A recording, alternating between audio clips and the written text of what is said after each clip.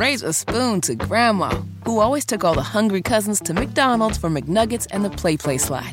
Have something sweet in her honor. Come to McDonald's and treat yourself to the Grandma McFlurry today. Ba-da-ba-ba-ba. At participating McDonald's for a limited time. Multiple fatalities and shootings in Broad Ripple over the weekend. The one we're about ready to talk about, the one that happened, it was at like 2 o'clock in the morning, late Sunday morning, Hammer, right there at Broad Ripple in Guilford, near Kilroy's, and there's a Jimmy John's right there. Major intersection of Broad Ripple Avenue. I mean, popular intersection. Intersection I've been to many times in my 20s and early 30s.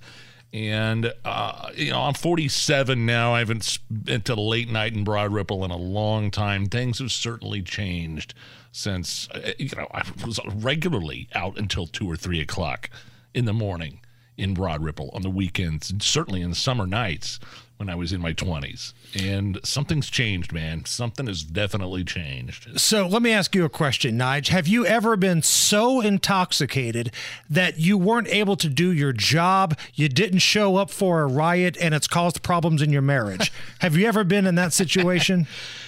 That scenario sounds familiar to me.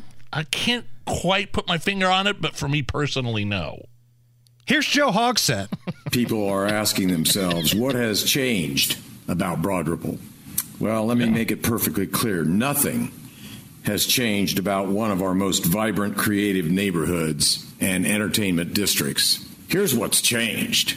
In 2012, when I was serving as the United States Attorney, the federal prosecutor, there were just over 50,000 active gun permits in Indianapolis.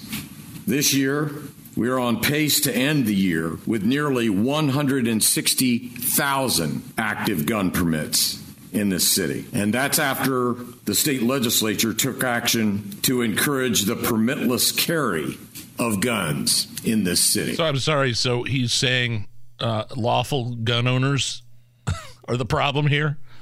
Is that what he's saying? I mean, has anybody stopped to ask this doofus why there are so many active gun permits and an increase, an explosion, as he put it, in gun permits over the past few, especially 4 years?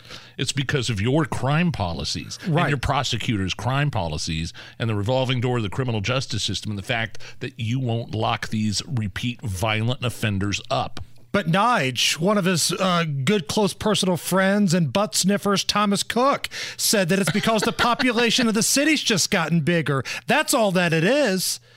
Or maybe it's that the gruesome twosome of Hogsett and Ryan Mears have made the city feel so uncomfortable by allowing criminals to feel emboldened by just letting them right back out on the streets that more people are filing the paperwork to get their weapons. And I'd like to see, I want to know if these, have they caught the people that perpetrated these crimes over the weekend, these criminals, these shootings? Did they have their gun legally?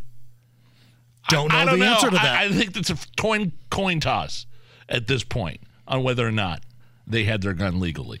Because if you're willing to pull out a gun and shoot somebody at 2 o'clock in the morning in the intersection of a very popular neighborhood, I don't think you're too worried about permits and gun registration and all that things that come along with having a legal gun.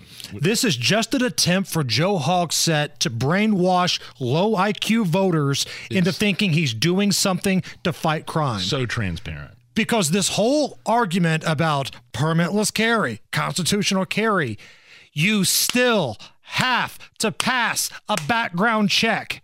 Say it with me, people in the back. You still have to pass a background check. The only thing different than the policy before is you don't actually have a paper permit that's wadded up in your wallet next to the condoms. That's the only difference. Please share that message. I can't believe what he just said, really. Oh, there's more. Do you want to hear more? The only difference is there's more gun permits. So he's blaming... And essentially that other idiot you mentioned, Thomas Cook. The guy that does his Twitter, does he still do? I think he still does it because every time I bash Hogsett, I make sure I tag him in it. And one of the first likes or shares you get is that guy. So it tells you he's running the account. Okay, whatever. Here's a little bit more from Boss Hogsett. While I have the utmost respect for the Second Amendment No, you and don't. the rights of law-abiding citizens to own guns, what we saw last night is what has changed about Broad Ripple and so many of our entertainment districts. It is the belief that it's perfectly appropriate to go out and inject a deadly mixture of alcohol and guns into neighborhoods such as this. It wasn't always this way, and it doesn't have to be this way. We are here today to say enough is enough. We will not let this level of lawlessness and carelessness reign supreme over places like Broad Ripple. Now, I'll be honest with you. If I had the ability to keep guns off Broad Ripple Avenue on Friday and Saturday nights, I would do it right now. But our state legislature has seen fit to ensure that I do not have the authority to do that. Thank God. Thank God. And Joe, I know you're fired up.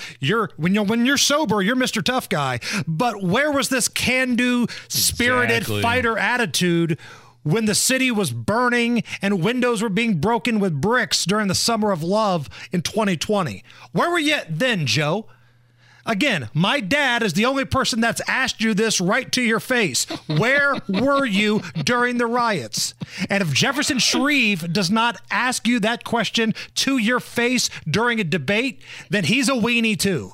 I'm so sick of all this kind of stuff, man. I live here. My family lives here. I'm a Marion County resident, and I'm so sick of all of this stuff. One more time, let's hear Boss Hogsett talking about gun-free zones. As I announced just a few weeks ago, the city has actively encouraged civic, neighborhood, and private organizations who do host high-traffic events to consider requesting special event permits that, once granted, would allow them to declare these activities to be gun-free. This morning, I'm heartened after speaking with the Broad Ripple Village Association leadership that I've received their commitment that they will be requesting such a permit to be issued beginning Okay, you can next stop week. this. I've had enough, yeah. Ironically, his voice makes me want to drink. Raise a spoon to Grandma, who always took all the hungry cousins to McDonald's for McNuggets and the Play Slide. Have something sweet in her honor. Come to McDonald's and treat yourself to the Grandma McFlurry today. Ba-da-ba-ba-ba. At participating McDonald's for a limited time.